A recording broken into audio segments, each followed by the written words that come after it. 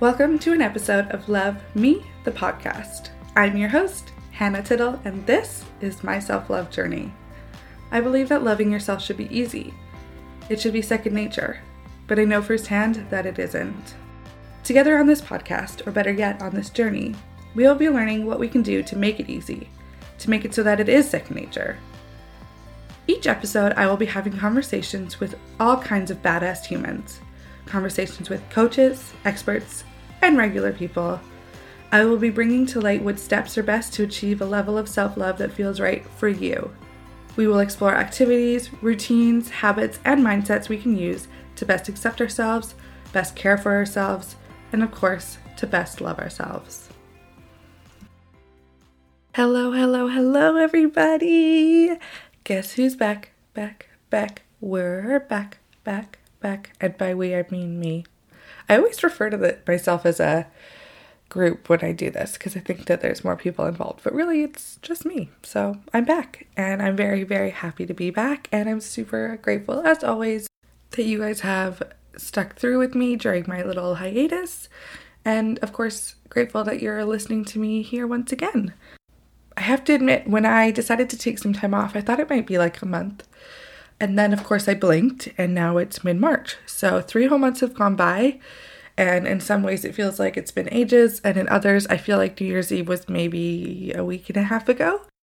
So I don't know if anybody else is feeling that. I don't know, I feel like it's very cliche, but I really do believe now at this point that as you get older, time flies faster. So all the more reason to continue our journey of being our happiest and healthiest selves, of loving ourselves, and just saying no to fear and no to anything that doesn't feel good.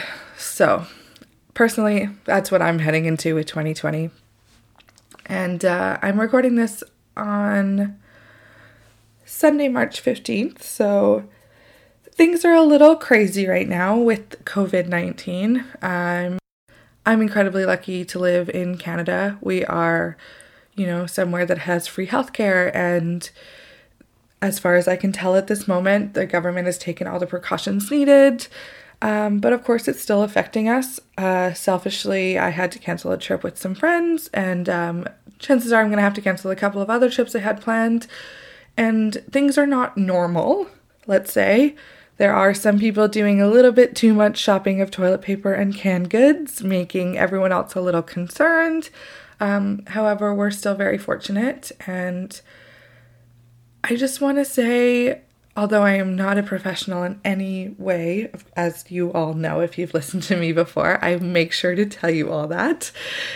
I just think that now more than ever, we should just remember to breathe, remember to stay as positive as we can, and don't forget to tell people you love them. I'm not saying that because people are going to die or anything morbid like that, but I just think it's just a reminder that there are a lot of things out of our control in this world and in our lifetime, and it's never a bad idea to just be happy, to focus on good things, to spend time with people that mean a lot to you, spend time with people that make you feel good, and to let them know that you love them. I just think that personally, now more than ever, I've realized that that's exactly how I do want to be spending every day of my life, whether or not there's a pandemic or not. Also, wash your hands. Can't hurt, right? So, I feel like I have so much to say, but I almost feel nervous because it's been a while since I've recorded with you guys. So, I apologize if I'm sort of stumbling through this one. We'll get back to normal soon. I want to say thank you again to you guys for sticking through my hiatus with me. I'm incredibly surprised and thankful that the number of listeners has actually grown while I've been off the air. So I'm not sure if you're telling your friends or if more people have just stumbled upon this little episode or this little show that could. But like always, I'm very grateful. And I do realize that if that was in fact a drinking game, there would be a lot of shots for every time I said the word grateful. But I can't help it. I am. So thank you for that. Thank you for sticking through with me. I've spent the last 3 months, like I said, honestly, some of it has just flown by so quickly that it doesn't feel like it's been that long. But I've just been, focusing inwards a little bit and And I've started really focusing on writing my book, which is incredibly exciting and challenging. It's a consistent battle for me personally anyway, with this project of writing, to quiet my self-doubt. So easily I just want to be like, oh, you're not good enough. This is never going to make it. Like, you're not even going to finish this book. Why are you wasting your time? But when I can get through that and start writing, then it's like bliss. It's like my favorite activity. And I know other people feel the same way about whatever it is that they're trying to do. So let's just try to stick through that together and just remind ourselves of how worth it is to do the things that we love. And honestly, worst case scenario, it doesn't become a profitable activity. And I think that that's something we should discuss. So many people emphasize so much on money. And of course, like, my dream is to become a successful author. And if that was my sole profession, that would be incredible. But I also think it's totally okay for me to have a full-time job and also write on the side. And, even just to say I finished a book should be enough. It doesn't have to be that I finish it, self-publish it, become #1 on Amazon, and earn enough money to quit my job. You know what I mean? Like, it shouldn't be that we put so much emphasis on our goals. So if anybody out there is listening to this and they have something that they love, but they're feeling a little bit down about it, or they're being a little bit too mean on themselves or too hard on themselves when it comes to the finished product, just remember that, we should really just love the journey of it and not so much the finished product. And if it makes you feel good in that moment, spend as much time as you possibly can on it. There's absolutely nothing wrong with that. And I don't think success comes from financial gain. I think success comes from completion and joy within that project. Yeah, so on top of that, I've also just been working and hanging out with friends and just kind of, settling into an everyday life of peace. And, it's not that long ago that, I really feel like it was I would say it's last summer, if I'm realistic, that I kind of officially had control on every aspect of my depression. And then after depression, it was anxiety that I had to work through. So now I feel really lucky that I am completely in control again. But it's still sort of a new feeling. And I realize that that might sound strange to people that have never experienced it before, but I started suffering from depression when I was 19. So basically my entire adulthood has been me not wanting to do very much and, feeling really bad about myself, feeling incredibly self-conscious.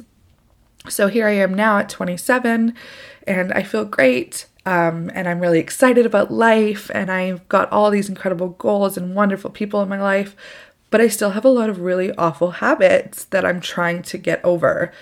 Habits that were developed as comfort through depression and also just developed through my depression, like they were what I could do. So I maybe still watch a little too much more TV than I'd like. Maybe I'm not eating as much healthy as I'd like, or I don't exercise as much, things like that. So I'm just trying to, develop a new lifestyle or a new everyday that feels really good, but also doesn't feel too forced. So there are things that I force myself to do because I know that they're better for me, but I'm just trying to find fun ways to do them. So, I've started to do these like dance classes with my sister, which is amazing. And, I'm trying to eat healthier, but without extreme restrictions so that I don't feel the need to binge or to give up on it and then spend 2 weeks eating everything else. So I'm trying to find my moderation, and I'm absolutely not preaching to anybody about theirs because I haven't found mine yet, so who am I to say? But that is really something I've been focusing on, and I just want to give a little shout out to anybody else that's been doing the same, because it's really, really not easy to rewrite habits, and specifically if you're trying to rewrite more than one, it's really challenging. So I give you guys mad props, and I wish you all the success with it. And whatever success looks like to you is what is important about that.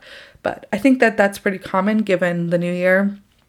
And it's probably what a lot of people have been doing for the last few weeks. So yeah, just a little boost to anybody that's, starting to waver or feeling a little frustrated with the with the challenge of it. And I just want you to know that you guys, even I think the thought of acknowledging that you need to change your habit or wanting to change your habit is a really good step. So congratulations to all of you, and anybody that has succeeded, massive congratulations. I really hope to continue on my path so that I can say confidently and effortlessly that I now have a bit of a healthier lifestyle, because there are definitely still mornings that I snooze too many times. There are mornings where I decide to cancel my class pass, and you know what I mean? Like, I am really excited to get to a place where I feel complete balance within my life of the things that make me feel good and the things that I know I should do, as well as the things that I absolutely love to do and the things that bring me the most joy. So that's something I'm personally really looking forward to. And I'm proud of myself for continuing on the challenge. You know, there's something very, there's something really cool about the idea that you are starting to achieve things or see results or see differences. So I hope that for other people that, like myself, that is enough motivation. If anybody listening has ever, been really successful in habit changes, please feel free to reach out to me. I'd love to hear what some of your steps were.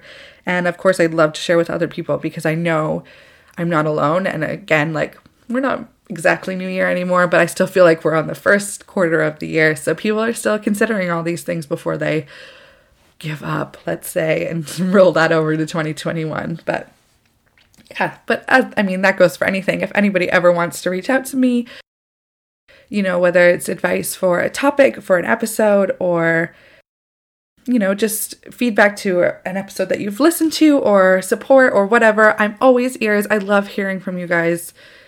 It is very strange to sit in my room with a microphone and basically pour my heart out and then really not be sure, other than my mom and a couple of friends. I have no idea who is listening to this. I'm incredibly lucky that I'm in the hundreds and I'm now in 67 countries. However, I don't know what your faces are. So, and I have no idea what type of people are listening. So if you guys ever want to reach out, please feel free. And then I can always do my very best to make sure that I'm producing episodes that are what you guys want to hear. So never feel like you can't do that. As we continue on, I've sort of dubbed this season 2 because I do want to make the slightest shift in the sense that I think when I initially launched this podcast that I wanted to understand what self-love is. It ended up being the case that I started to understand what a lot of women do to feel their best, to look their best, to be their healthiest, and therefore those were all practices of self-love. So I've realized now that instead of this being sort of a show about the search for what self-love is, I would love to continue it to be the idea that we are understanding as many habits, techniques, mindsets, tricks, etc., that we can do to feel our best, to be our best, to be our healthiest, because those exactly are what we need to be doing to practice self-love. So there is that slight shift. I don't think you guys are probably going to hear any real differences in the people that I speak to, but just a heads up for anybody that is curious about the change and about what is in store. But yeah, I'm really excited to be back with you guys. I'm really excited to produce a few more episodes and see what comes of it. I always feel incredibly fortunate to speak to these women, and I'm really excited for you guys to, learn from them as well. I think it's a pretty easy way, given that you can listen anytime, to just sort of take some time for yourself and, just even to think about whether or not you're giving yourself enough self-love or self-care or attention. I think that's a really important thing, and I'm proud of any of you that are listening to do just that. So speaking of the incredible women that I interview, I'll tell you a little bit about today. And as always, I am incredibly excited about today's guest. Now, it's a bit ironic because I ended my last episode before the break with an episode about my friends and asking them some self-love questions. What do they do to practice self-love? What does self-love mean to them? And I think it was a really cool way for other people to relate. I chose 5 different women from literally around the world with different, lifestyles so that other women could feel a sort of resemblance, or they could, I don't know, they could find similarities and feel some encouragement or some comfort from that. And I think that that was really cool. And I'm so grateful for those gals that participated, as always. But today I finally have the self-love professional that I've very much wanted to have since the beginning of this show. Her name is Dr. Shana Ali, and she is a mental health clinician, an educator, and an advocate dedicated to helping others understand the important role of mental health in fostering happiness, fulfillment, and overall wellness. She owns her own counseling studio in Florida, and she also teaches at the University of Central Florida and the Chicago School of Professional Psychology. And she blogs about modern mentality, and best of all, for my sake anyway, she is the author of the Self-Love Workbook. And this is a book that I really, really recommend. I'm a Virgo. I'm totally somebody that loves to write things down, to look at lists, and to kind of power through things on my own time. And this book was incredible. We talk a lot about it in the interview, so I won't go into too much detail, but I will say that it is a workbook that allows you to work through many different steps that build self-love. So kind of many different steps within your own, I don't know, personality or person, I suppose. And it allows you to dive into your strengths, your weaknesses, what you can improve on, understanding where you need work, understanding what work you could do to improve that, to feel your best, to do your best. And I personally found it really insightful and powerful, and I learned a lot about myself while doing it. So I was really excited to speak to her about it, but also to speak to her about her vast knowledge of self-love. It's a passion of hers, so she chooses to speak about it on as many platforms as she can, and through her actual education of mental health and psychology, she's able to come at it from a really, really powerful place. And I was just incredibly grateful to speak to her. So I will finally stop rambling and let you guys get to the conversation. And I just know that you guys are going to enjoy this as much as I did. I found it to be a really amazing way to finally understand what self-love is. So kind of a wrap up to season 1, really, if we're chasing that theory, and to understand the importance of it, why we should make sure that we're practicing it, and of course, how to therefore practice it, and then, of course, to live it every day. So without further ado, here is my conversation with Dr. Shana Ali. Thank you so much for coming on today. I'm genuinely so excited to speak to you. Yeah, thank you so much. I'm excited to have this opportunity. I love any opportunity to chat about self-love. So I appreciate you taking the time, and also for being able to send some of those questions ahead of time. I appreciate it. I just this is literally the exact goal I had when I started this project, was to speak to somebody like yourself about this exact topic and have somebody with experience to answer these questions. So I'm so excited. Oh, I love that. Thank you. Thank Yeah. you. No, it's literally so exciting. Okay, so yeah, if you don't mind, can we jump into you just telling us a little bit more about yourself? Sure, absolutely. So, I am a mental health counselor, educator, and advocate. My primary role is as a therapist in private practice. I have a practice called Integrated Counseling Solutions in downtown Orlando. I also teach counseling courses to students who are training to be mental health professionals, which I absolutely love. And I also identify as a mental health advocate. So, it can be things very similar to here, being able to chat with you today, writing about the workbook, are also trying to raise awareness pertaining to mental health stigma and how it's all of our responsibility to be able to combat that. That's amazing. Let me ask you one question. I noticed this earlier when I was reading up a little bit about you, and I don't know if this is me just being really naive, but is the Hmm. term mental health clinician new to the game? Because I always thought it was like counselor or therapist or psychologist. The idea that it shifted towards labeling it as a sort of mental health doctor is beautiful to me, but I didn't know if that was a thing or not. So to some people it feels like it's just semantics. What's important to recognize as there's a lot of differences in the field in terms of training. So mental health clinician is a more broad term, and I prefer to use that. My background, so for example, my master's degree is in clinical mental health counseling, and my doctoral degree is in counselor education. So, for example, you could be also identifying as a mental health clinician if you went through a clinical psychology path. So there are different variations, and even in the states, it kind of varies a bit in terms of license and certification per what state you are in. So there's a lot of variation there, but I really appreciate you asking this question because when people are going to counseling or if they're seeking out therapy, they're not sure what to look for. And sometimes that's helpful because, for example, as a counselor, I don't work with prescribing medication at all.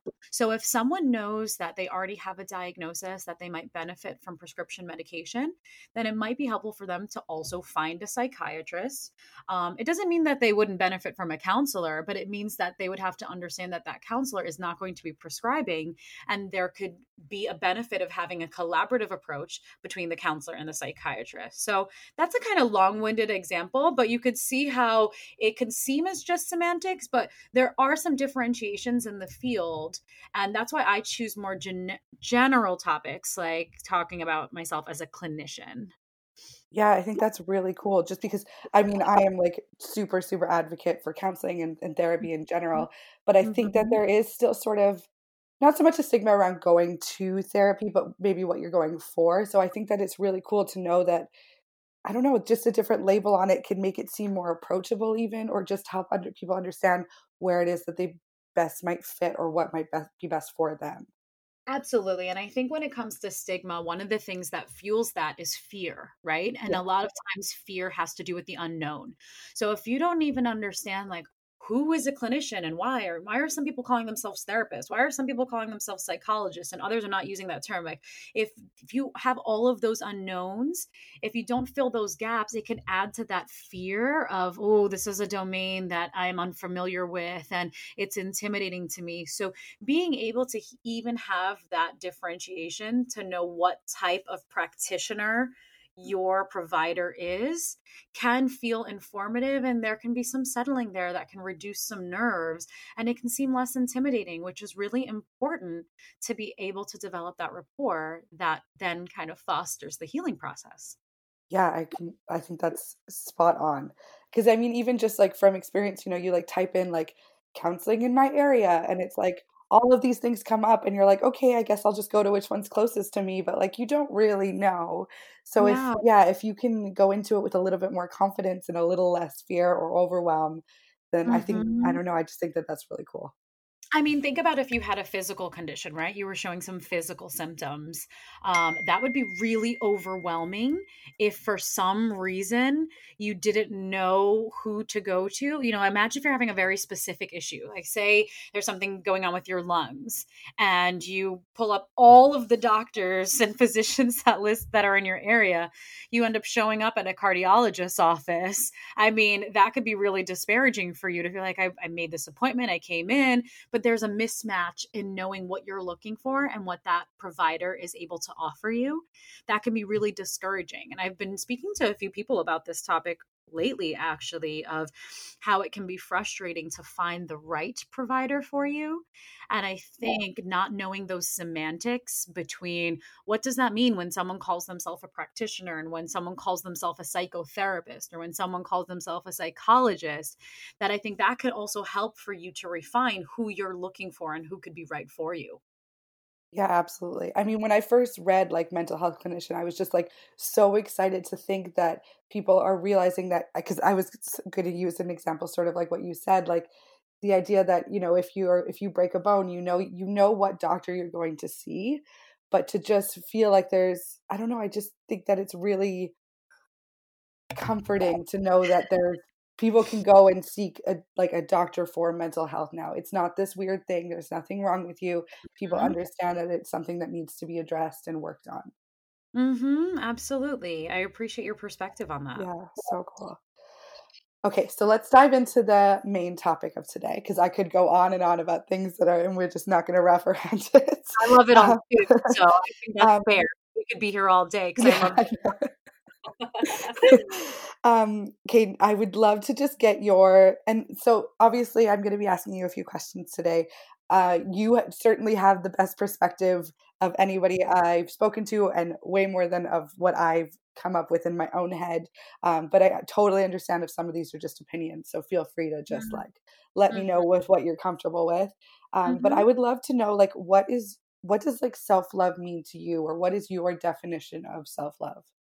Well, first, I wanna thank you for your really kind interpretation of realizing that my definition might be a good definition, so thank you for your trust in that. It is something that I approach in every time I talk about self-love, whether it's with a client, whether it's someone who has questions about the workbook, whether I am teaching a class and this question comes up, I'm really careful about it because this is a topic that, yes, I'm very passionate about. And I believe we all need self love. So I am really excited to share about it. But I'm really cautious about sharing my definition before I prompt people to think about their definition. The reason being is just because I know a decent amount about this topic and I care about it deeply and I've researched it and it's part of my job, I don't believe that I know it all. And I believe that self love is a very subjective journey. So it's Yes. important. And I recognize that there is a power that I have when I say this is something I've worked on and it's important to me. That people who are recognizing they need self love might be really tempted to copy and paste my definition into their life. And there is a chance it could help. It absolutely could. But there's also this risk that it might not fit perfectly for them. And that can cause further discouragement, So they're at this opportunity to finally invest in their self love. They're ready, they have that courage, but then it doesn't fit. And then they feel a little crestfallen about that. So I'll share that first, that before I even go in and give you my rendition of what I have refined for myself as my definition of it, is I think everyone needs to think about what it means for them first. Does that make sense? Absolutely. Okay, I- awesome. With all that being said, so I'm hoping if everyone's listening, they pause it, take their time. With all of that being said, though, I define self love as the active practice of accepting, caring for, and encouraging oneself. So it's multifaceted in that way. Those words are really conscientiously put in order of you have to first work on your self-acceptance in order to care for yourself and then to build on from there, which is therefore encouragement. But you could see how that trajectory is, developmental in nature, but also cyclical. If you go through that first, but it's a continuous process throughout your lifetime. Yes, that was yeah, totally something I wanted to ask you also. Like, there's this idea that, once I get somewhere, I'll be good. So like once I develop self-love, everything will be fine. But that's not Mm. true. There's definitely it's gonna be forever, right? Yeah, I think so. So I do think this is one of those enjoy the journey and don't get Hmm. too caught up on the end destination and whatever you believe that looks like. I do think that once you start to invest in self love, things will be better. You'll Yes. notice that for sure. But I don't think there's ever, okay, I've checked off all of these domains now, and therefore I have arrived and I don't need to invest in this ever again. I think the visual of it is really helpful of fill your cup. So even if you fill your cup to the brim, awesome, good for you. But you're going to need the liquid from that cup, right? So if someone's drinking it, or even if you leave it out and it evaporates over time, then if you're not continually investing in that, it's going to run dry. Yeah. So making sure that it is that continual process. That is definitely my view, is that I do think it's a lifelong journey. Yeah, I completely agree. I think, I've hit a few milestones over the last few months that I started this journey, and I was very naive to think, "Oh, I've mastered this, like I'm good now." And then, I realized like, oh, actually, like just because, you can look at yourself a little bit more confidently in the mirror. Like you've still got a Yeah. long way to go, but also everything is always going to be changing. You know, my appearance Yes. will change over time, my lifestyle will change, and through that I still need to continue to love myself as I am, not just only in this moment. Absolutely. Yeah, that's but I do really love your reference of the cup because I feel like you've just taken it a step further than I've ever thought of, which is filling it up. But then the idea that people will drink from it and, you know, take your time and energy, or even yourself, like over time, it'll just evaporate. You need to make sure that you're continuously filling it. That's actually never a perspective I've thought of before. I really like that. I mean, you don't fill your tank when you're driving your car and say, "I've filled this up, now I never have to fill it again," Ever right? again. And we Yeah, don't, and even other things for your car, like even an oil change or, general maintenance, you don't do that and say, "Okay, I'm good for life." So it's odd to me that we don't even do that with physical things that we use, but somehow we want to apply that to ourselves. It's fascinating. You don't eat one meal and think I never need to eat again. So it's interesting that somehow we get that mentality about things like self-love or other related mental health concepts of this one and done. And it's seen so simplistic, and that makes it seem like it's easier than it is, and that could be a mismatch too. If we're thinking it's easy to accomplish and then we can get it and we don't have to work in it, then there's a caution there. You could be setting yourself up for failure. absolutely. I feel like this is the opposite of easy. It's like the most worthwhile work, but I don't know. I feel like you'd be kidding yourself if you said it was easy. Like there's just so much that you should want to learn and know about yourself. But then that might just be my own, you know, issues. Yeah, I do agree with you that it is not simple, but I do agree with the notion that it can become easier. So like once you are in that zone and you have like your routine about self-love and you've really improved your self-awareness and you're conscientious and you're open to self-exploration, Yes. then it can be easier. There's kind of like a threshold you have to get across. And once you're past that, it's easier to maintain. But particularly in the beginning, it's hard. And when life changes and you come into hurdles, then of course it's hard then too. But there are zones that it can feel kind of easy, and those are the zones. Enjoy them when you get them. Yeah, totally. And I think that that'll change for everybody, you know, like some people might feel better about themselves physically to start off with versus, you know, like their profession and things like that. And, you know, we all have kind of have our own strengths. So if Yeah. we yeah, we can kind of, you know, take what we can get as far as the easy steps and then go through it. But 100%, like once you're sort of in the habit of it or once you're starting to feel good about yourself, I think everything just feels better already. So even though the work might continue to be hard, you feel so good about yourself and the progress that you've made that you want to continue further.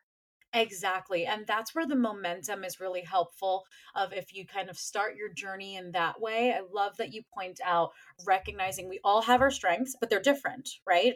So Yeah. you have to really reflect to understand what your strengths are to then use that to then pave the way for the things that are in progress and even the things that you may have larger opportunities for growth. If you go in that order of reflecting and thinking what you have first, that will help you to carry on forward. And it's something that I use a lot when I work with individuals in terms of improving their self-love is I kind of conceptualize the model that there's 7 different segments. And the reality is it's really difficult to balance all of those segments at every given moment in time. So there's like this acceptance that something will be lacking when something else is strong. But at least it's not this all or nothing mentality of I'm Right. either totally lacking self love or I have it all.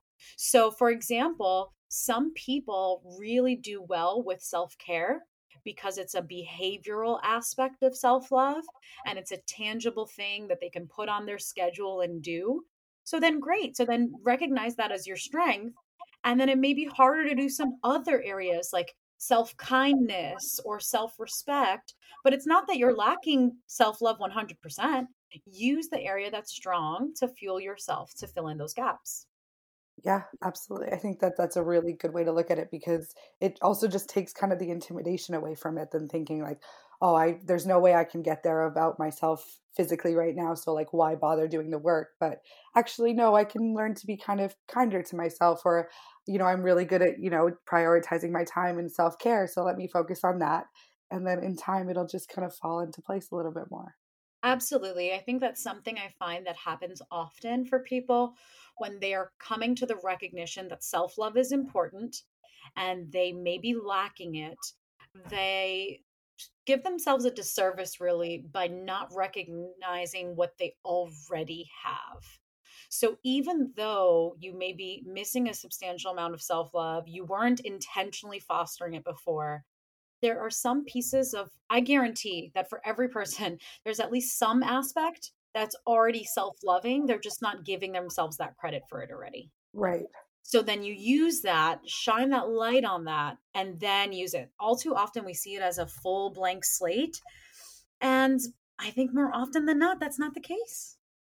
Yeah, I completely agree. I think that I know personally through this experience that I've had the last few months, coming at everything from sort of a place of gratitude or just acknowledgement has really kind of shifted my mindset. So if we Mm, take the time to sort of turn inwards and just see what our strengths are, like we've been saying, I think it's just a really beautiful jumping off point, because you realize that you're like, oh, you know what? I'm further along on this journey than I already thought, because I've actually already reached that.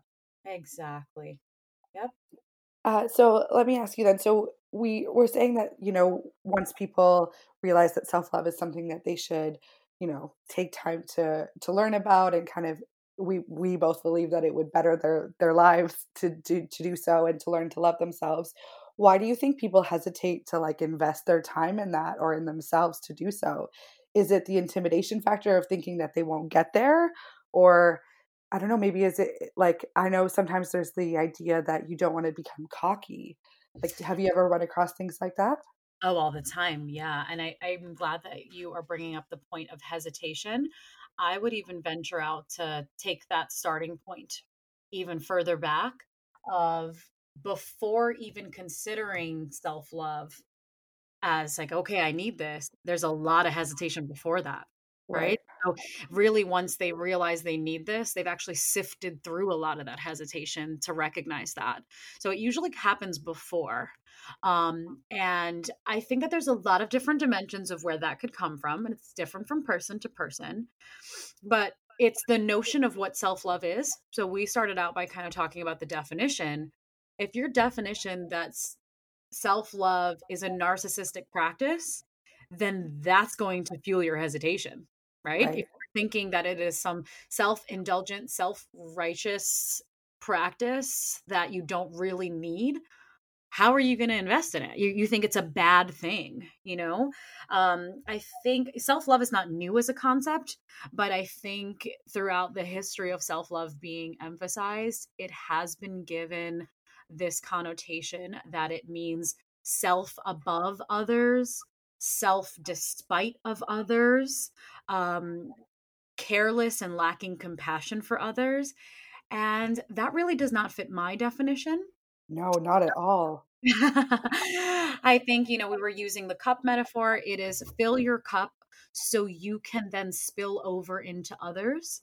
If you don't fill your cup, you're not going to be hydrated and you're not going to be the best version of yourself to help anybody. And you're not going to have anything to offer them. So make sure you care for yourself, not only because of yourself, but because when you are your best self, you can better help others too. So self love doesn't mean that all the love stays within you. It means that it starts from with you. That's where you can manage. When you hold those reins, you can then better love other people too. So I think sometimes the hesitation is just having a poor definition or a skewed definition of what self love is. And I think a lot of times that definition can come from misunderstandings, misconceptions, and society. So Yes. there are a lot of cultural variables here, especially in collectivistic cultures. It's why are you even thinking about yourself? Like, let's think about the wider system here. In close families, think about the family system before thinking about yourself. So self love seems to go against the grain, But again, as I mentioned, it's not that you now pluck yourself out of all of these systems and you go, live by yourself, don't connect to anyone self, and you're just fueling yourself up for self love that only benefits you. That is not the paradigm here. It's that you start from inside out. So technically, then those around you, whether it's your loved ones, your coworkers, your neighbors, your wider community system, will benefit from that too. So I think a lot of times it's just a misunderstanding of what self love means that causes people to have the hesitation of even wanting to invest. And then I think once they get there, there's still, okay, well, but is this, all of my ego? Is this, silly to be putting this time for myself when my child or my partner or my coworkers need me? Am I being neglectful? So there's a lot of doubt that comes to the surface there. And I think that it's not the most common approach. So I think that if you don't have self-love modeled for you in terms of social learning, it's really complicated to kind of forge that path for yourself and for others. Yeah, I resonate with that so much because even just me, launching this podcast, I am trying to explain it to people, and I kind of feel like I need to be like, yeah, so it's about my self-love journey, but I just want you guys to know that like I'm not trying to become like super cocky. I just want to be like a Mhm. happier, healthier version of myself. And that was like my initial reaction. I felt like I had to tell people that it was okay for me to do this.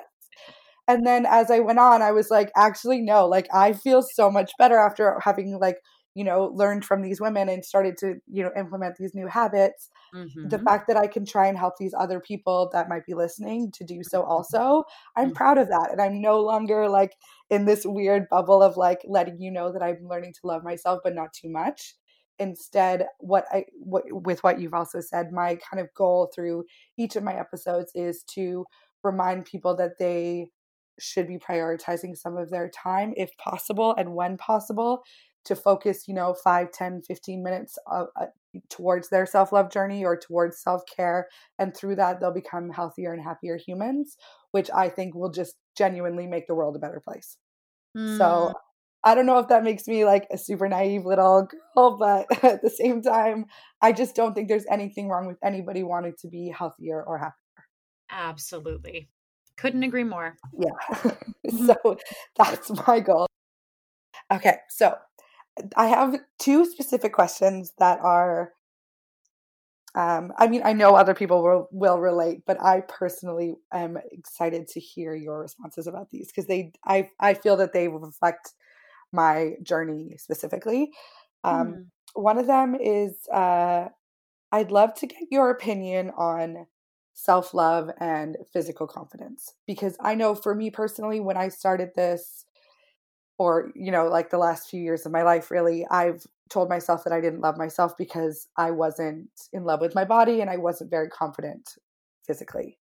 I Mm, do believe that that's shifted a little bit for me now, but there is still a large emphasis on like my size and my weight versus mhm, the amount in which I love myself, and I know I'm not the only person.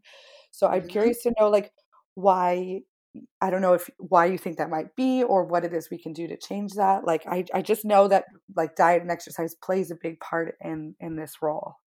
Sure, absolutely. I think that's a wonderful question, and I love that you recognize that it is subjective, right? So it relates to your journey and it could relate to a lot of others and it might not be the same for everyone's definition, Yeah. right? So that's important to recognize. So for my frame, which is combination of research but also my experiences personally and professionally in counseling, I think what's important to recognize is I see self love as being seven different segments. Okay. So Okay. that includes self awareness, self exploration, self care, self esteem, self kindness, self respect, and self growth. So, if you lay those seven aspects out, usually where that physical aspect of, body wellness starts to come in around the realm of self-care because it's what actions are you doing or what are you not doing? So it's more of a behavioral aspect. Right. And it's flourished out a little bit more into self-esteem because confidence is an aspect of self-esteem. And then it kind of builds into then, based on your view of you and your worth, and therefore your confidence, your efficacy, how can you be kind to yourself? How can you respect yourself? How can you continue to grow? So I definitely believe, from my view, that confidence in your own skin is absolutely enmeshed in self-love. And I separate all of those segments for you so you can see that it's not even in one segment, it's in multiple. Mm-hmm. And truthfully, I think the other two that we didn't talk about in terms of awareness and exploration, I think it's in there too. So some people will need to work on that more than others. It's really your assessment for yourself of what areas do you believe that your self-love is strong, and what areas do you feel like there's room for growth. So if you feel that that's an area for yourself that there's room for growth, you can feel that like heat of that dissatisfaction with yourself in that domain, then that means that's a more important part for you than perhaps the person standing next to you, right? So it is different for everyone else, but I do believe it's threaded through in that way for most people. Absolutely. Oh, this honestly, this is just such this is the exact conversation I've always dreamed of having because even just talking about this, we mentioned it earlier that there's different aspects that we might have as strengths, even though we don't realize it. And even Yep. you just like laying out those 7 things, I'm Mhm. realizing that like, okay, self-awareness, I'm pretty good at. Self-respect, I've learned to be really good at. But yeah, Mhm. self-esteem is where I need to do my Mhm. practice. And that Yeah. I honestly can't even tell you, I just feel like a weight has been lifted off my shoulders because I realize it's like, okay, I'm not struggling in this self-love thing. I'm just not, I'm not focusing on the area that I need to be focusing on right now. And that Mm. just shifts the whole idea of it for me because, part of me feels a little bit like a phony. Here I am, on this literal podcast talking to these other women and trying to help other people feel good about themselves when I still struggle myself, or there are days where I just don't feel that great about myself. So Mhm. it's so comforting to know that, no, actually I'm on the right path. There just may be something that I need to focus a little bit more of my time on. Yeah, I mean, if I may, from my view, that sounds actually the opposite of phony. Oh, Is I just don't believe that self-love. I wouldn't want to. I don't know. I got to tell you, I wouldn't want to hear someone tell me that, oh, I'm telling you everything about this topic because I've got it all perfect. I yeah, don't know. I think there's a degree of skepticism I would have in any mental health topic when someone's like, I've got this down. This is the perfect method. You have to use it, which is probably why I'm so careful about sharing it. I do think it's helpful, and I love being able to share, and I love seeing people's minds twist and expand from it. But I also recognize like not all of this works for everybody, and that's absolutely okay. So, for example, there could be people you could ask that exact question to that believe that self love means 100% acceptance for where you are all the time. And it doesn't mean any degree of change or movement. It just means it is like there's more of a present here and now approach of me as I am. I accept no past, no future, no nothing, just as I am right now. That's all that self love is. Almost equating self acceptance to self love right. one to one. And that isn't the way I see it. I see it that that is an aspect of self love. To be more specific, I see self acceptance as a segment in the self kindness segment. So it's like a dimension within a dimension. So it is important and it affects self love, but I don't see it as a one to one. Yeah, I completely agree. I think that there's just so many different aspects to it that that can't be the way. And there's Hmm. just something really, I don't know, I don't want to use the same words all over and over again, but like comfortable about speaking to you because maybe it is the way that you approach it, just being reminding everyone this is the way that I look at it, but to kind of, it's very relatable to talk to you because I feel like it's a comforting, a way of reminding ourselves, but also just, I don't know, it's like, oh yeah, okay, I'm not alone. I can do this. There's just, Yeah, that's a really beautiful thing. And again, I think it just takes away some of the intimidation, or some of the hesitation that some of us have going into this whole journey to begin I with when really, you realize that you can, yeah, yeah. you're just already there a little bit. Yeah, that's really kind of you because I'm really conscientious about that. And maybe going back to the conversation we were having about, approach in terms of being a clinician, as my main training is in clinical mental health counseling, I am really weary to not guide anyone in my path. My way is the highway. The real, like, helpful mental health counseling is when you can sit with someone in their journey and help to be more of, the compass, or the person that reads the GPS, or sits there when you need a tool or a resource, but it doesn't say, here is the way, I'm going to point it out for you, I know it, I've walked it, so you have to do the exact same way. That's actually unhelpful mental health counseling. So I think that paradigm that I can help someone without saying my way or the highway is really ingrained in who I am as a person now, because my primary role is as a clinician, that I'm really careful. And I found that approach to be really helpful with the workbook. Of, even in the workbook, it's left as a workbook, not a biography of my journey of self-love, because Right. I'm really worried about someone taking my approach and trying to fit it and feeling discouraged when it doesn't fit for them, because they're not the exact copy of me. They're not my clone. So there's going to be elements in the workbook that really help for people. There may be things they want to add. And I say, so be it. Self love needs to be a creative, personalized journey. I couldn't agree more. I think that's so true. Just reading a book about, what someone suggests for you to do or their experience, I don't know if obviously it's going to be beneficial for some people and that's great, but the Hmm. idea that I think more often than not it could easily be the case that somebody reads it and thinks, "Oh, I don't have the strength to be able to do what they've done," or, "Oh, wow, I haven't done anything like that." And instead they do feel discouraged and they feel as though they can't even, begin their journey, and that would be really tragic, I feel like. Absolutely. And I agree with you. I do think that works in many ways. I think my fear in putting this out, especially because it was a model that I developed that I started to use in a practical approach, was I realized that it could be helpful for someone to hear my journey, but I would have to have this huge disclaimer all the time of, this is only my journey. It may help, it may not. And then people would have to do all this sifting to think, okay, well, sounds like she talked about yoga. Maybe I should try yoga. She talked about therapy. Maybe I should. They'd have to draw these conclusions. And what I found that was missing, and what made me really excited about the workbook and having that opportunity, was more of a practical approach. Is many times people get to that, okay, I realize I'm here now and I need it. Now what? So that was my hope of kind of pulling out my story, but seeing how I can put what worked for me, what worked for my clients, what has been helpful in the literature, and blend all that together to make more of like a guide that's hands on. Yeah, not to mention the aspect of while completing the book, if you come across an area where you've kind of responded to one of the prompts or you're doing one of the exercises and you find that there's a strength there for yourself that you weren't aware of before, I think that Yeah. that's just like a beautiful like little boost to your ego. Like you did Yeah, that for yourself and you found that, and that probably wouldn't be the case as often if you were trying specific methods that somebody else suggested for you. exactly. Hmm. So let's dive into the workbook, or let's talk about the workbook. Obviously, let's get your like. How would you describe it? So it actually kind of relates to what we were just chatting about. Is I think it is a helpful approach for people who are needing more of a practical guide for self-love.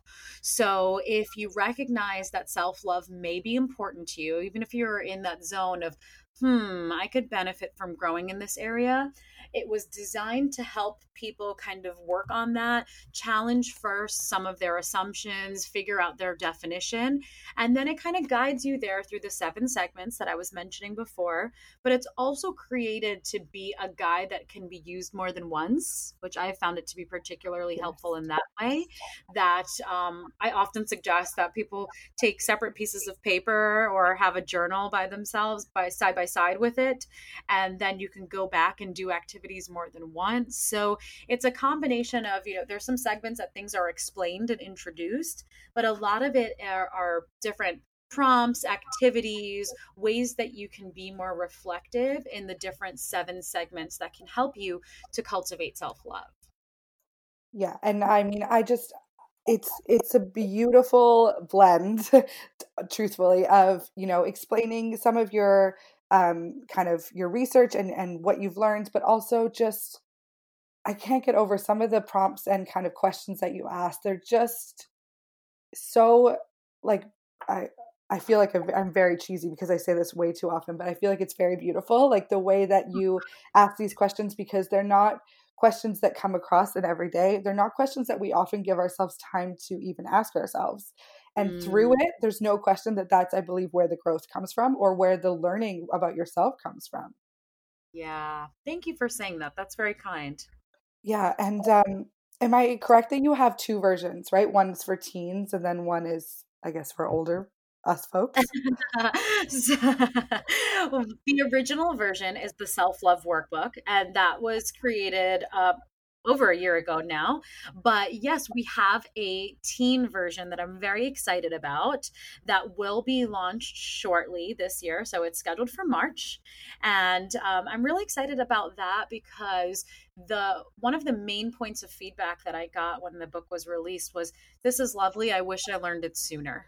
I was And just gonna say that. Yes, I'm like, yes, let's get the teens in there before it's like not too late, but before it's even harder.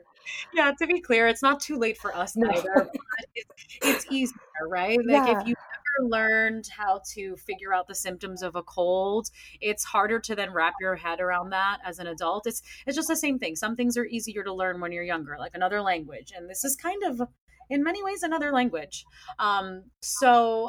After we got that feedback, and it was just so resounding, and it just felt right for me because I related to that very much too. There's a lot of things I'm really grateful that I learned throughout my education, but I really wish I learned a little bit more about self love. And sometimes I think, what if? What if I did learn about it? How yes. different would my life have been? Um, so I'm really excited that we're launching this new version of it. I do think that older teens could and have used the original workbook, but this is created more to be developmentally appropriate. So there's more explanations, things that are more adult oriented and might not meet the, exploratory or cognitive level of a teen have been removed, and things that are more helpful for teenage years are added in. So there's more delving into social media and bullying in the teen book than in the original book. Although social comparisons and bullying is addressed in the original, it's more fleshed out for the teen version. That is incredible because, like you said, I've also asked myself a few times, like, I wonder if 10, 15 years ago I practiced self-esteem more, like what would my life look like now?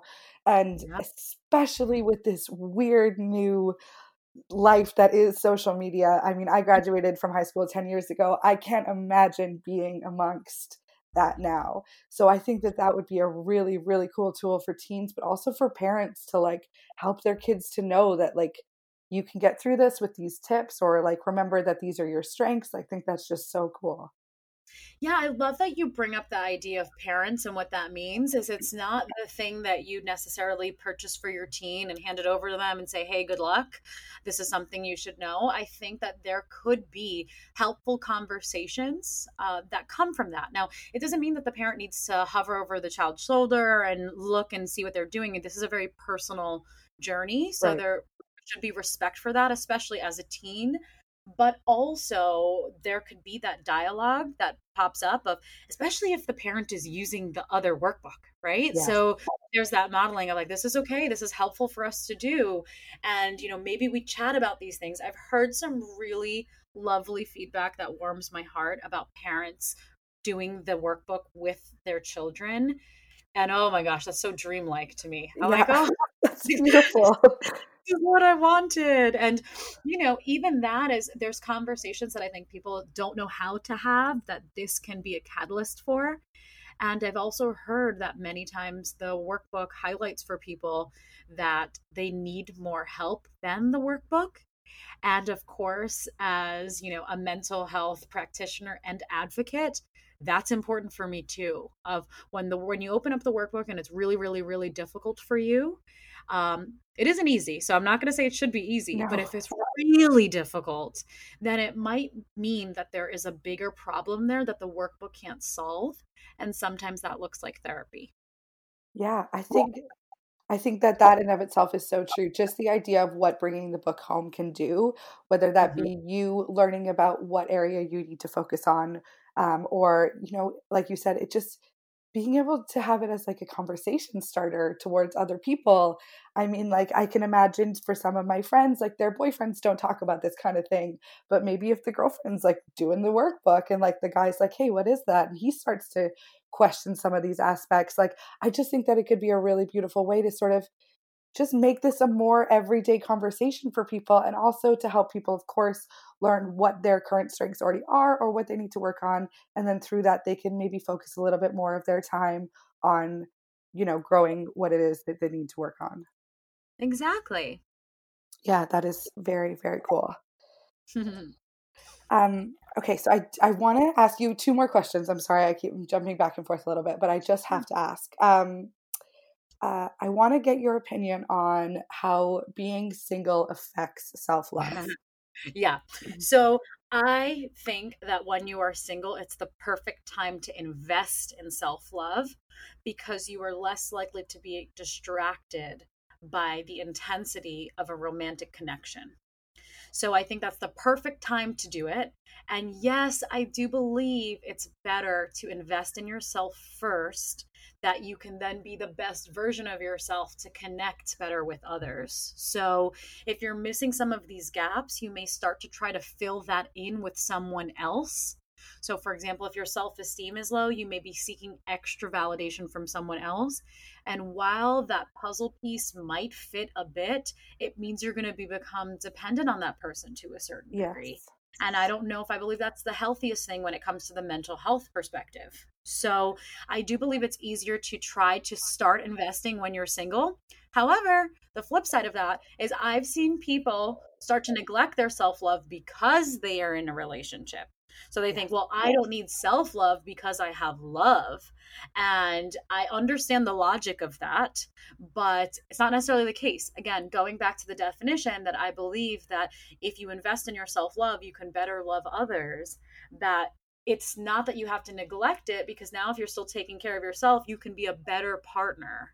So I do think it's easier to start when you're single, but I don't think it should be neglected just because you end up finding a relationship that works for you.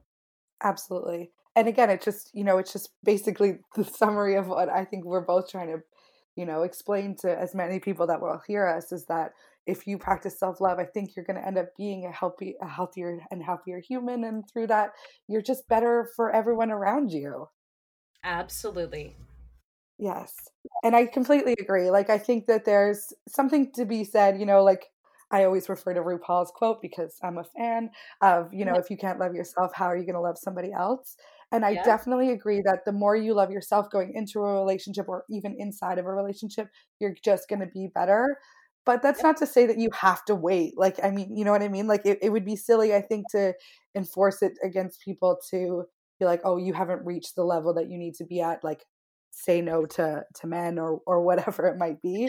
But Yeah. I I don't definitely think there's something beautiful about knowing yourself more or loving yourself more first. Absolutely. It does not have to be all or nothing by any Yeah, means. Mm-hmm. completely agree. Okay, Yeah. also just curious because of your background, I'm Yeah. about how things like depression and anxiety can affect self-love. Is it, can it help us get better? Can it impact the way that obviously it does impact the way we feel about ourselves. I'm curious to know if you think that there's any correlation or any, I don't know, way that they can help each other, sort of. Yeah. And of course, my view of this will be biased because of my field. Yes. But my view, and part of where the workbook even came from, was I was working on this journey for myself, and self love really helped me to better cope with my anxiety. And then I realized that when I was seeing clients in counseling, that something that was kind of wide sweeping, regardless of diagnosis, whether it's anxiety, whether it's trauma, whether it's depression, what have you, is that people were also lacking self love. So from there, I was like, there's something to be noted about this connection. So I do believe that when you cultivate self love, it's helpful to help you heal with your diagnoses, whether they're mental, whether they're physical, doesn't matter.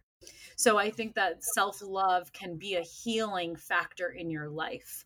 I do think that sometimes our symptoms could also be explained by a lack of self love. So I could see it going in both directions, Yeah. right? And then you could also have a decent sense of self love.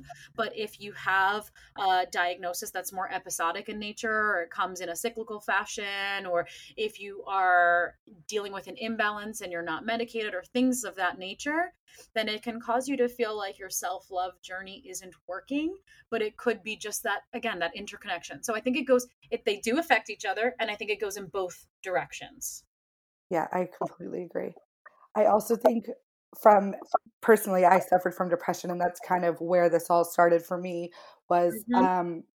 the idea of, getting to a place where I finally feel good enough to start seeking help or try to, seek improvements or changes. If I were Mhm. to stumble upon a book that was sort of telling me exactly what I needed to do to feel better, if I didn't feel like I could get there, that would have knocked me back so far and I would have been taking me even longer to kind of crawl myself out of that hole. Whereas Yeah. coming across a book like yours, like the workbook, and I just can't even tell you like the idea of recognizing my own strengths even in a moment of or in the years or whatever stages of darkness, that Mhm. would have meant everything just to know like, okay, you know what? I don't feel good right now. I don't even, I say the way I describe it for myself anyway was that I wasn't myself during that time. Mhm. If I could have recognized some of those strengths in that time, I know that that would have been a huge shift for me to be, I don't like saying the word better, but like to get healthier sooner. Yeah. I So, relate to that very much, and I'll share that that aligns with a lot of the feedback that I've received. Even people who, if the workbook seems complicated, it could be because of that underlying thing going on. So right. you might recognize something's off, and you might think it's self love, and you might turn to the workbook to help you. And I think that's wonderful. But if you feel like you're hitting into a wall, again, that probably means that the workbook is not doing it by itself, and the concern needs more professional help. Now, with that being said, I don't know if I necessarily believe that means that you have to now toss aside the workbook and focus only on your mental health journey. Mhm. Again, it was designed to kind of be corresponding. So I mentioned that I use it in counseling, and I use it for myself, but I also have heard a lot of counselors share about using it with their clients too. So if you are already on this journey, if you picked up the workbook and you find like it would be helpful for you, and you're making that courageous step to better yourself by starting to see a therapist, then you can maybe bring the workbook in and say, do you think this could help me in any capacity? Or could we talk about things from here? Depending on your practitioner and their approach, they might be open to that. And you can do both, but you're not doing the workbook by yourself because sometimes these concerns require professional help. Absolutely. Yeah, and Yeah. I just once again, I just think it's a beautiful way to just open the door to, like, your own understanding your mind better or how you feel better, and then Mm, through that, you can easily use it as a conversation starter towards a friend or a family member who might be able to help you, or to a significant other if you wanna have these conversations, or you could take it further and take it to a professional and say, "I was doing this work and this is what I kind of discovered. I'd like to work on this area," or something like that. exactly. That's yeah, that's very, very cool. Okay, so I don't wanna keep you forever, even though I really could. But I would like to just ask you, like, one more question. Huh. For anybody that's starting this journey, what's, like, the one thing that you would tell them or that you would suggest to them? Oh my gosh. I would say so many things. So that's important to recognize that Yeah, it's hard to choose one. But I think this actually takes me right back to the beginning of our chat today when we were talking about the definition. I think it's really easy to pick up any sort of guidance, whether it's from a friend, whether it's from a therapist, whether it's from a workbook. And when you know you're lacking, you may be tempted to just copy and paste. And that's not going to do you any good in the long run because this journey is so unique to who you are and subjective. So please first invest the time in thinking about what self love means for you. I would encourage you to write it out, and even the hesitations that we were talking about and the misconceptions, write that out too, and go ahead, and if you need to challenge that, and come up with a definition that first works for you, so you know what you're investing in and why, and then go ahead with going forth with either therapy, the workbook, what have you. But make sure you have your grounding first of what it means for you.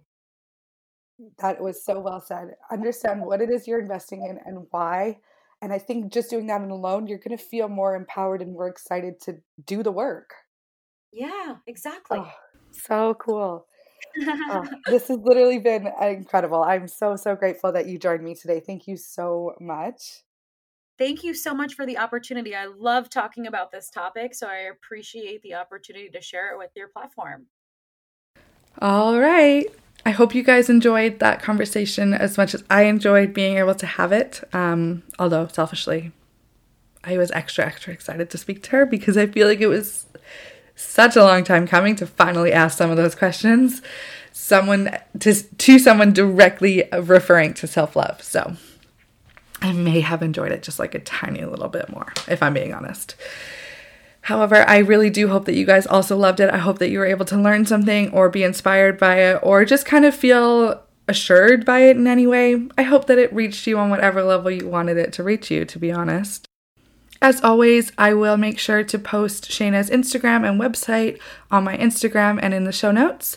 And if you were inspired to purchase the workbook and see what more you can learn and see what more you can work on and things like that, or even the teen version that is now or is almost available, I will absolutely be linking that as well.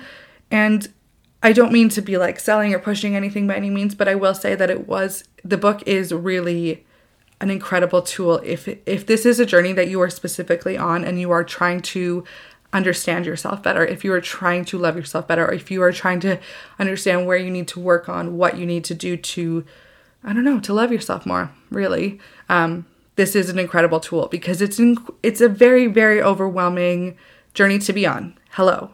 Hence why I somehow decided to start a podcast, because I thought this would help me. I don't think everybody has the resources or the interest or the time to do so.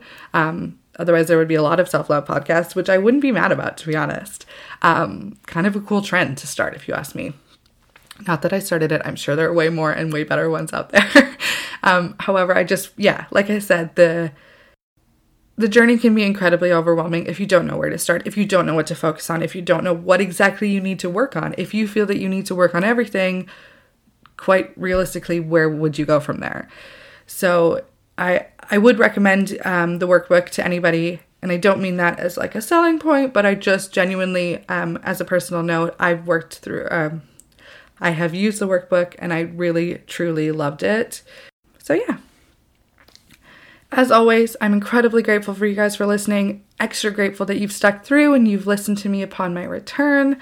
I'm really happy to be back. I'm happy to be in all of your ears once again. And just remember, amongst the kind of unknown and the fear that's going on out there, that we should keep your heads up and keep your hands clean. Have an amazing day. I'll talk to you guys soon. Bye! Thank you so much for listening. If you'd like to learn more or to reach out, you can find us on Instagram at Love Me Podcast or visit our website, lovemepodcast.com. If you like what you heard in today's episode, please take a moment to rate and review on Apple Podcast, or you can subscribe from whichever streaming service you're listening from. New episodes are available every other Monday. Until then, I'll leave you with the wise words from the mother of all badasses, Jen Sincero. Love yourself while you've still got the chance.